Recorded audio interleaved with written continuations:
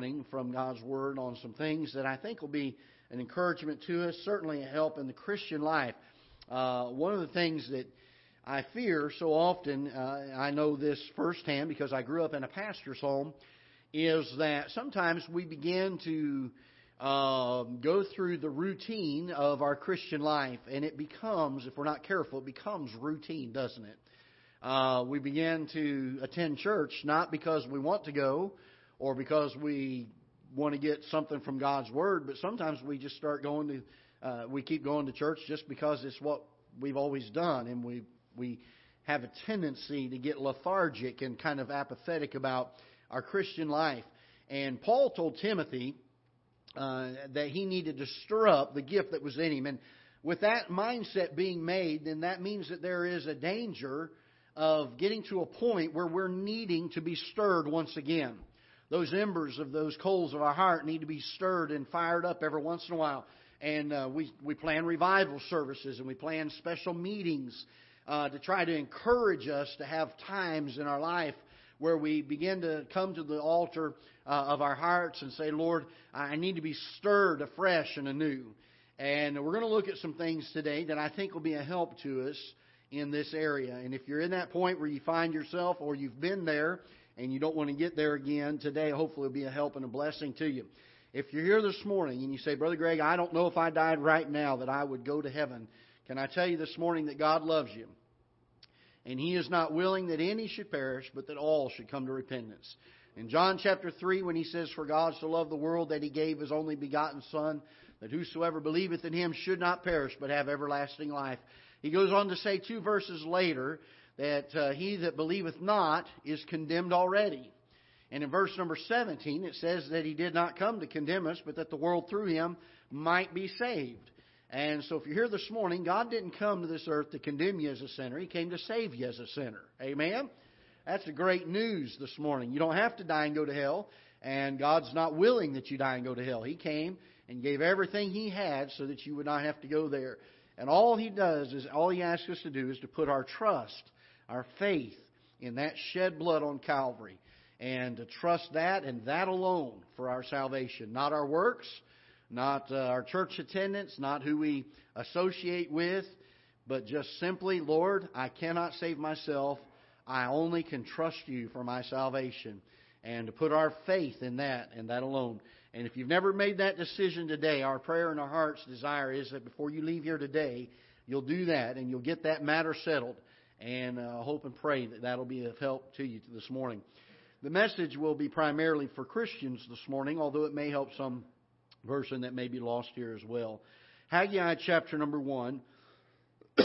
Excuse me. We'll begin reading in verse number 1.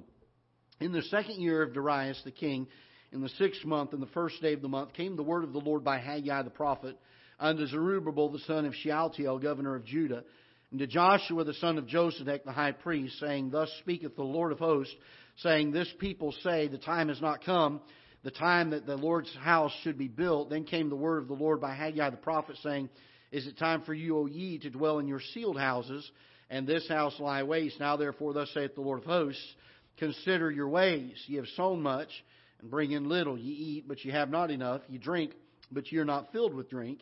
Ye clothe you, but there is none warm. And he that earneth wages to put it into a bag with holes. Thus saith the Lord of hosts, Consider your ways. Father, we come to You this morning. Lord, we ask that for the next few moments You'll take control of the service in our hearts and our minds. And Lord, more than anything in this world this morning, we want for You to work in our hearts. We want Your Holy Spirit to be able to guide and to direct and to show us and guide us in all truth. Lord, it matters very little what I say or what things are brought out today from my mouth, but Lord, it matters a great deal what Your Word says. And Lord, You've not promised that Your power would go forth from the preaching, but that the power would come forth from the Word of God. And so, Lord, we trust it this morning to do its work and for the Holy Spirit to work in our hearts in an unusual way. And as we leave here this morning, that You would help us to rejoice in the fact that we've been able to experience Your presence and Your leading in this service. We pray that You'll bless all that is said and done. In Jesus' name we pray. Amen. The nation of Israel in this book has just come through several years prior to this, a great revival. In fact, it took place on the heels of Nehemiah, who was rebuilding the walls of Jerusalem after they had been burned and sacked for numbers of years. And they had rebuilt the wall at one point to a point where they were almost complete.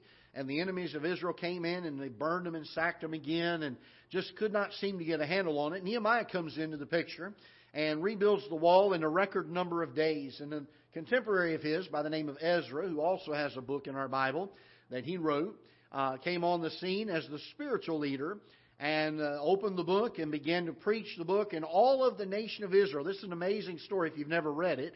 You ought to take time to read it. It's not part of our message, but it's just a backstory for it to kind of help you out. But Ezra gets up and he opens the scrolls. He opens the Word of God, the ones that they had at the time. And he began to expound and to preach and to give the sense thereof, the Bible says. And the entire nation of Israel had revival. Boy, wouldn't that be an amazing thing today? If a preacher would get up in the pulpit here in America and open up God's Word, and all of a sudden the entire nation of the United States have revival. Amen. That'd be amazing, wouldn't it? And by the way, it's not that God doesn't desire to, and it's not that God can't. Because God can do it, can't He? The problem is, and the hindrance is many times on our end of it. And yet, and Ezra gets up, he reads the Scripture, and revival takes place. And the children of Israel said, "We will obey the Lord our God. We're going to follow after His Word." They had laid the foundation of the temple, which had been destroyed. And then it seemed like all the work seemed to stop. They were content with the walls being built. Their own houses had been secured. They were now defended against their enemies. Yet the house of God, only the foundation was in existence. And there was a number of years where that sat vacant and no other work was done. And we find as we come to the first part of Haggai that God comes to Haggai in the time of Zerubbabel and Josedek and some of these folks, the high priest. And so we find that these folks are in place, and God comes to them through Haggai and says, "Haggai, I want you to go and tell them, thus saith the Lord, consider your ways." We find it two different times here. If you look with me in verse number 5 of chapter 1, the Bible says, "Now therefore, thus saith the Lord of hosts, consider your ways." Now he goes on to talk about why they needed to consider their ways and in what area. Then we come down to verse number 7. We find Haggai once again says, "Thus saith the Lord of hosts, consider your ways." The other day I was driving somewhere with my kids, and we were planning on going to a certain place, and I got talking with my kids. We were just carrying on normal conversation. And my kids and I, in the morning time especially, we go to a particular place to eat quite often. Some of you know what place that is. And I go there for two reasons. One, it's cheap.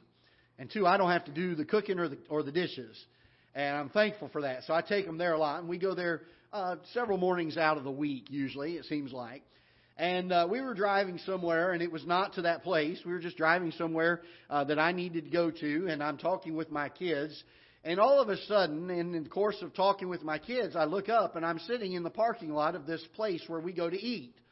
And I thought, how in the world did I get here? I wasn't even heading this place. I was going somewhere else, but I ended up in this place. And my vehicle, and I guess just from habit of going there all the time, it seems like, I ended up in the parking lot of this establishment. And I was embarrassed, and I looked at my kids and I said, what in the world am I doing? And I thought of that as I was thinking about the message this morning, because the truth of the matter is, in our spiritual lives, sometimes we get so used to what we do in our Christian lives that it becomes habitual and we don't put any thought into it, and there's no heart involved in it.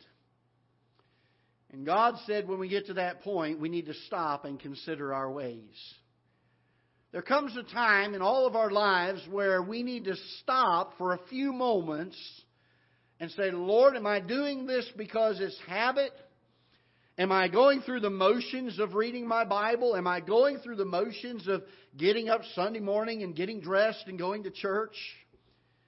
Or is there some stirring of my soul that the Holy Spirit works on me about? That when I get up on Sunday morning, my heart is already in tune for the message of God's Word. When it comes time for me to read my Bible during the day, is my heart drawn to it? Or do I just simply look at the schedule and say it's time? And there comes a time, if we're not careful, and I've been there before, and I'm sure if we went around the room and gave testimony, many could give testimony, that we can get to a point in our Christian lives where we go through just monotonous routine. It's what we've always done. It's what we'll always do. And we need to stop for a few moments and consider our ways. I want to give you 3 things this morning that I think will help us in our Christian lives. The first thing I think we need to do is be at the point where we consider our ways, where we stop and we say, okay, I've been doing all of this. I've been teaching a Sunday school class. I've been driving the van. I've been leading the music. I've been singing in the choir. I've been attending the church. I've been going out and having my devotion. Now, by the way, can I just stop and say this? We ought not to have devotions in our Christian lives. We ought to be devoted in our Christian lives. And when I say that, let me just say it this way. I mean that this way. That when we come to God's Word in our Bible reading daily, when it comes time for us to spend time in prayer daily, that we not do it as an event, but that we do it as part of the devotion of our heart. That when we come to God's Word, we say, Lord, I want to see You in Your Word. I want You to reveal Yourself to me. I want to learn this thing. I want there to be something that stirs my heart. Not just the punching the reading schedule off and saying, okay, I've got that done today and our time period is up for the day. And I don't like the idea or the term saying having devotions, because it gives the idea that it's an event that we have to endure and go through. But instead, I think we ought to be devoted when it comes to our time of Bible reading, to come to it with a heart that longs for God's Word. The Bible says in Psalm 1, in verse number 1, Blessed is the man that walketh not in the counsel of the ungodly, nor standeth in the way of sinners, nor sitteth in the seat of the scornful, but his delight is in the law of the Lord. And in the law of the Lord doth he meditate day and night. Oh, that we would delight in God's Word. Oh, that we would delight in the things of God. Wouldn't that be amazing? We'd get the church calendar and we'd be so excited to see, man, I can't wait to see when that church event is. My kids, sometimes they're looking forward to certain things that come up throughout the year. My kids, they want to know when Christmas is. And they want to know when their birthdays are. They don't want to miss those two because they get presents for those. And they want to know when their days are out of school. And they're excited about it. And they look at the calendar and they're like, wow, Dad, I can't wait. It's only 2 more weeks. It's only 1 more week. It's only 3 more days. It's only... And one of the things we got in the habit of doing years ago with our kids is we started counting them by the number of sleeps that we had to do. In other words, how many nights do we have to go to sleep before that event came here? And even to this day, Alyssa is 20 years old, and she moved up here this summer to be back with us for the summer. And the other day, before she moved up here, it was getting to be a week or so away. I texted her at 20 years of age, and I said, how many sleeps left? How many sleeps left? And she told me. And then a few days later, how many sleeps left? And we were looking forward to it with anticipation. Wouldn't it be wonderful if when it came to the things of the Lord, we could delight in it and say, boy, I just can't wait. Only 3 more sleeps and it'll be Wednesday night. We get to come to church again and go through discipleship. Only 2 more sleeps. Only 5 more sleeps till we have the revival meeting. Only 2.5, only 35 more sleeps till VBS. I can't wait. No, not more than that. 49 more sleeps. Right? 49? 49 more sleeps till VBS. I can't wait. Man, the meetings this morning, we only have 49 more sleeps. We better hurry up and get ready. We need to get excited. We need to get stirred up about the things of God again in our hearts, because there's a danger of us becoming apathetic towards the things of the Lord. The nation of Israel did. Man, they were excited. They just saw a miracle. The walls of Jerusalem being built and the gates set. In a record number of days, 56 days I think it was. The foundation of the temple was restored. The Word of God was preached, and revival swept across the nation. Can you picture the excitement? I mean, the things that they talked about at the water well that morning. I mean, throughout the day, they would meet somebody in a workshop and they would be talking about the great revival and what God had done for the nation of Israel. But over time, it became kind of forgotten. There needed to be a stirring. And God came to Haggai. Aren't you glad God speaks up when it needs to be done sometimes? I wish we'd learn it without Him having to, but sometimes He has to step in, doesn't He? And notice it wasn't just the preacher saying this. This was God coming to the nation of Israel. And God said, you need to consider your ways. He says, is it time for you, in verse number 4, O ye to dwell in your sealed houses, when this house lie waste? Now therefore, thus saith the Lord of hosts, consider your ways. You've sown much, and bring in little. Ye eat, but you have not enough. You drink, but you're not filled with drink. You clothe you, but there's none warm. And ye earneth wages to put it into a bag with holes. Thus saith the Lord of hosts. Consider your ways. The first thing that will help us in our Christian lives is if we'll get to a regular point where from time to time we stop and say, God, search my heart. Try me. See if there's any wicked way in me. See if there's something, Lord, that needs to be stirred up again. I remember times of great excitement in my spiritual life. Times that God was doing so many things. Some people get up. I was telling some people the other day, I'm from down south, and they have a lot of camp meetings down there. And I've been in camp meetings where people stand up and start shouting and hollering when the preacher's preaching and God's beginning to stir the hearts of people in the service. And I've watched them as they stand up and they hold their hands up and they pray, they shout. I've seen them climb up on a chair and shout.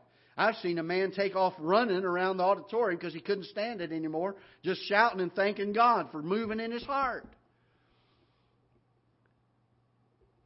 We're from down south where we do some of those kind of things. But can I tell you this? There are times that our hearts need to be stirred. And I'm not saying we got to get up and run around the auditorium like a knucklehead. I'm not saying we got to stand up in a chair and make a fool of ourselves. But I'm simply saying this. There ought to come times in our hearts and our lives where God overwhelms our hearts with how He stirs us. And I don't know about you. I'm not one of the shouters and I'm not one of the runners. But when God begins to stir my heart, my eyes begin to leak. And I'll sit there and I'll weep.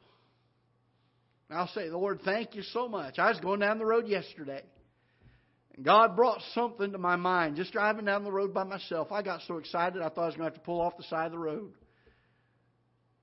I'm thankful God stirs our hearts again. We need to consider our ways. Let's not get so used to going to the same place every day that even if we're trying to go somewhere else, even though we're trying to accomplish something else in our Christian life, we end up in that same old parking lot we always go to. Let's consider our ways. Let's turn in our Bibles, if you will, to 2 Chronicles. 2 Chronicles chapter 7, a very familiar passage of Scripture. Many people know it by heart and memorized it.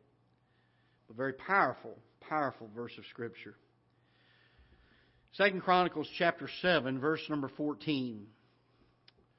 Under inspiration of the Holy Spirit, the Bible says, if my people, which are called by my name, shall humble themselves and pray, and seek my face, and turn from their wicked ways, then will I hear from heaven, and will forgive their sin, and will heal their land. The second thing we need to do is we need to start confessing our sin. Can I help you with something? And watch this. Don't miss it. When we stop to consider our ways, when we come, as the book of James speaks of, and look into the perfect law of liberty, and we start beholding ourselves and seeing what manner of men and women we are, can I tell you this? God will always show us. Won't He? God will always show us what manner of people we are. And there will be some things that will be revealed to us. And I'll be honest with you, there's sometimes I don't like what I see. And there's sometimes that if I was of a certain mindset, I would be offended. I would say, God, I don't think you need to be picking on me in that area of my life. But the truth of the matter is, it's needful, isn't it? That the Word of God teach us in all truth. There's times we come to the Word of God and God begins to show us some things about holiness. And we need to get to this place where we are not resentful of that, where we are not offended by it, but we recognize it for what it is. We recognize it for the convicting of the Holy Spirit of God upon our hearts. And by the way, I hope we have conviction. If we don't have conviction in our hearts, one of two things has happened. Either we are not His child, or we have seared our conscience. And both of them are a bad situation. I hope we are convicted. I hope there are times that our hearts are pricked. I hope there are times that we feel guilty about some things and ashamed about some things, and we have to come to God and say, Lord, forgive me. I hope that happens. God said, if my people which are called by my name shall humble themselves and pray and seek my face. And I want you to notice this, and turn from their wicked ways. You know how many people today teach folks, all you got to do is acknowledge your sin? No. Got to go further than that, don't you? Not only do you acknowledge it, you forsake it. You get rid of it. You confess it. You turn from it. I'm so tired of churches and pastors getting up and saying, well, all you got to do, my brother, is just acknowledge it. Acknowledge your sin. Acknowledge your sin. No. We better get to our knees and our altars and say, Lord, help me to have victory over this. I don't want it anymore in my life. Used to be a time when pulpits were sharing very clearly the idea and the concept of sin. We live in a day and age where sin's not very popular to talk about in our pulpits. Hold your place here. Turn with me to Ephesians chapter 4 for a minute. I just finished the book of Ephesians here in my personal study. I enjoy reading through the Pauline epistles, and just recently, within the last week or so, finished up the book of Ephesians again. Look with me, if you will, in chapter number 4. We'll begin reading in verse number 14. That we henceforth be no more children, tossed to and fro and carried about with every wind of doctrine by the sleight of men and cunning craftiness, whereby they lie in wait to deceive. But speaking the truth in love may grow up into Him in all things, which is the head, even Christ, from whom the whole body fitly joined together and compacted by that which every joint supplieth, according to the effectual working in the measure of every part, maketh increase of the body unto the edifying of itself in love. This I say therefore, after we've all understood what God has done in our hearts and our lives. Verse 17, this I say therefore, and testify in the Lord, that ye henceforth walk not as other Gentiles walk, in the vanity of their mind. In other words, we're Gentiles, but we're different. We're saved Gentiles. Amen? We don't walk the way unsaved Gentiles do. You say, Brother Greg, is it important that we're separated and live a separated life and live a life that is holy and pleasing to God? You better believe it. You say, where is it? It's in Scripture right here. We just saw it, verse number 17. This I say therefore, and testify in the Lord, that ye henceforth walk not as other Gentiles walk, in the vanity of their mind. People are teaching today, well, as long as you're sincere, doesn't really matter how you live your life. I don't know what Bible they got that from, but they didn't get it from mine. Because we are told to turn from our wicked ways. We are told from God's Word that we are to walk no more as other Gentiles walk, having their understanding darkened. Those are the ones that they don't even understand the things of God. They're alienated from the life of God through the ignorance that is in them because of the blindness of their heart. Why would we want to walk like them? Who, being past feeling, have given themselves over unto lasciviousness, to work all uncleanness with greediness, but ye have not so learned Christ. If so be ye have heard Him and have been taught by Him, as the truth is in Jesus, that ye put off concerning the former conversation, the old man, which is corrupt according to the deceitful lust, and be renewed in the spirit of your mind. You say, Brother Greg, this is a harsh service this morning. We're preaching on sin. We need to. We're in a day and age where there's not enough preaching on sin. And the fact that Christian people, those that name the name of Christ, ought to steer as far away from it as they can possibly get. Amen. Amen. Well, not too many people amen in that one. I'll tell you, we've lost it, haven't we, along the way? Our concern for sin.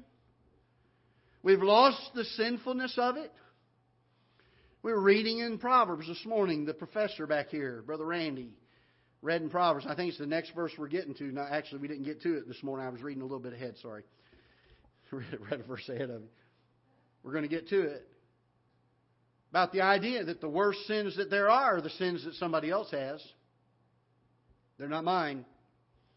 My sins are small. But let me tell you something. I'll tell you, Brother Larry's sins, now, hey, they're huge, you know. Isn't that the way we think? Isn't that the way we think? My sins, no. Mine are okay. But everybody else's sins, boy, they're terrible. No, can I tell you this? It doesn't matter what sin it is, it nailed my Savior to the cross. The same price had to be paid. Doesn't matter whether it was a little white lie or whether it's what we would look at and say it was an abomination to God. It still put my Savior on the cross. There are some things that will help us in our lives when we begin to stir up ourselves and begin to consider our ways. We need to learn to confess our sin. We need to come and see it the way God sees it. We need to begin to understand that sin is still sinful. I'm so tired of Christians saying it doesn't matter how I live outwardly. Yes, it does, my friend. The Bible's very clear on it. Christians that come around and say, well, Brother Greg, I can't be too different from the world or I won't be an influence to them. Can I help you with something? When we try to be like the world with the idea that we're going to reach them, here's what we're telling them. We know what your problem is.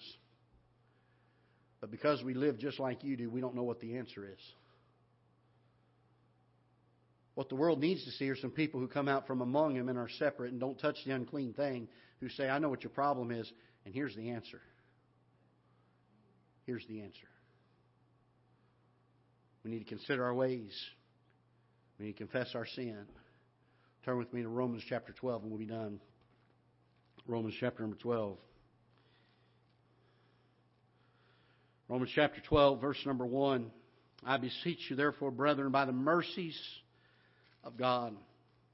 I wish I had a whole sermon to preach just on these two verses, and maybe we will shortly. But Paul, writing to the believers in Rome, said this, I beseech you, and the word beseech here means with strong emotion. This is not simply asking a favor or saying, hey, if you don't mind, if you kind of find it within yourself to do it, it would be a favor to me if you could do this. Paul's not saying that. Paul is coming to them, and he says, I'm beseeching you. It's almost the idea of begging, where he kneels down and he says, please, folks, understand this. We're missing it. Please understand what I'm getting ready to say here. He says, I beseech you, therefore, brethren, by the mercies of God. And I'm glad he put that in there, because there might have been some hypocritical believer who said, well, who is Paul to tell me these things? The man who used to put Christians to death. Why should I listen to him? You shouldn't. You should listen to his Savior who's using him. You see, God put his hand upon Paul. And Paul comes to him and he says, I'm not asking you for my account. He said, I'm asking you on the account of the mercy of the Lord Jesus Christ. That you present your bodies a living what? What? What do we do when we sacrifice something?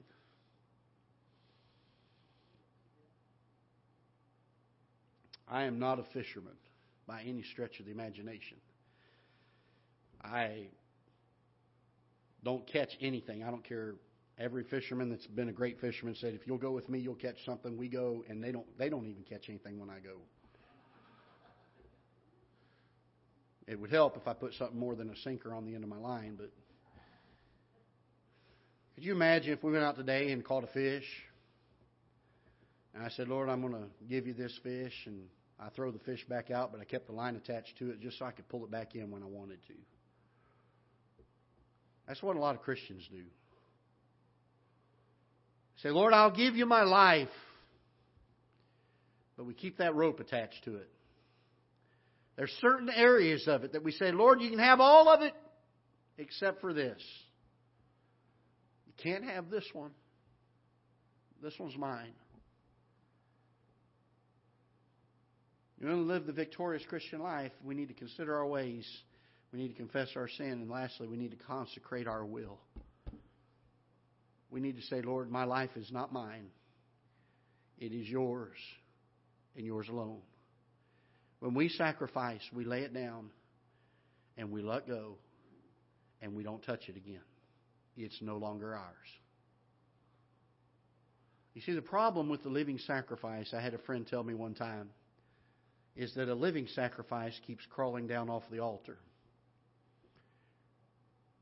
If we go around the room, I think we could give testimony to that, couldn't we? How many times in our life we've been to a place of decision where we've said, Lord, you have my life. You have all of it.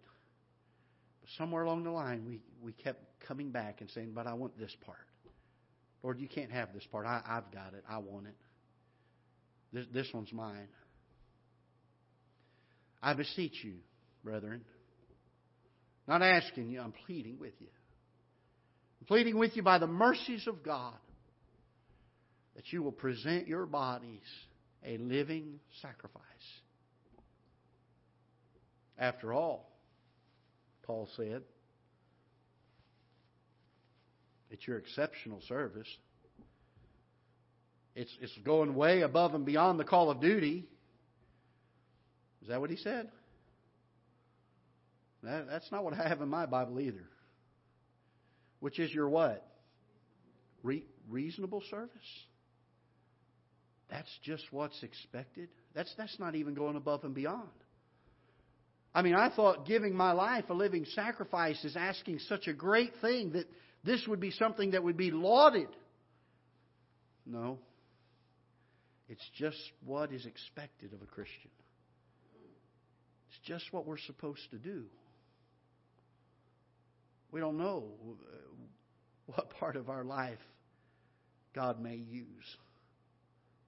So we give it all to Him. We don't know what talents He may put to His use for His work and His glory. So we give it all to Him. I love the story of Ornan and David.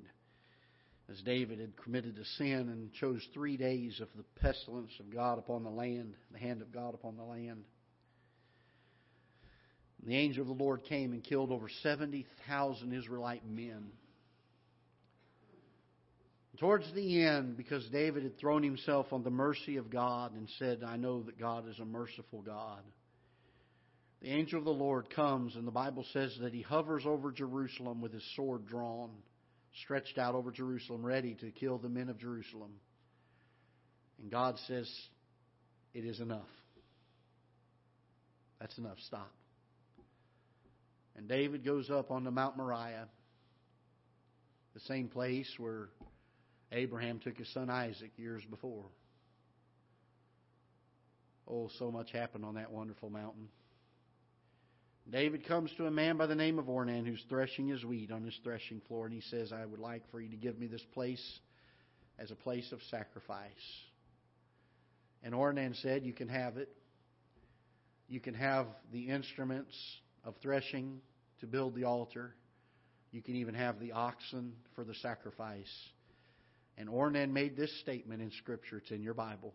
I give it all. Consecrate our will. Lord, you have it all. I don't want to hold back. I don't want to keep part of it for myself. We found 3 things this morning that will help us in our Christian life. Can I help you with this? They have to be done in that order. We can't consecrate our will if our hearts are cold and apathetic. We cannot consecrate our will if we have sin and known sin in our lives where we are not really burdened by it, not convicted by it.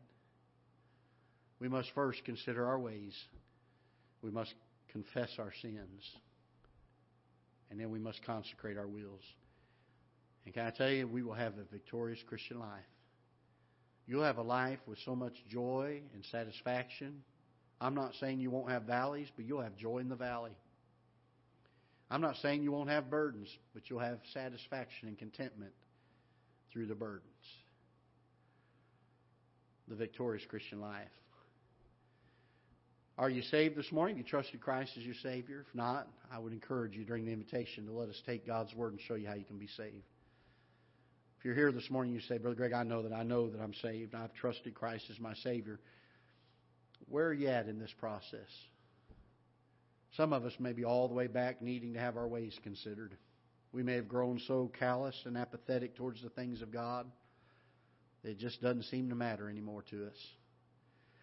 Maybe we're stirred up and excited. We just don't know what to do next. Well, let's confess our sin.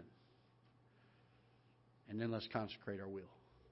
Let's stand together, shall we, with heads bowed. Father, we're thankful for your word. Lord, I pray that you'll use it. Lord, we've done our best to share it and to give the idea of it and the sense of it. But Father, it matters very little if your Holy Spirit does not work in the hearts of people that are here. And so, Lord, we ask for the next few moments that you would help to lay aside any burdens or concerns on our minds as to the affairs of this life and to ponder the truth that we've heard this morning, to weigh it in the balances and to see what areas of our life and our heart need to be dealt with. And then, Father, to be yielded enough to the leading of your Holy Spirit that we're willing to respond appropriately to it, that we get the matter settled and taken care of before it's too late. Father, bless the invitation time we pray this morning. In Jesus' name, amen. With heads bowed, please, and eyes closed. If God's spoken to your heart, our altars are open. If you need someone to pray with, we'll be glad to pray with you. If you'd like to come and pray by yourself, you're welcome to as our pianist and organist begin to play.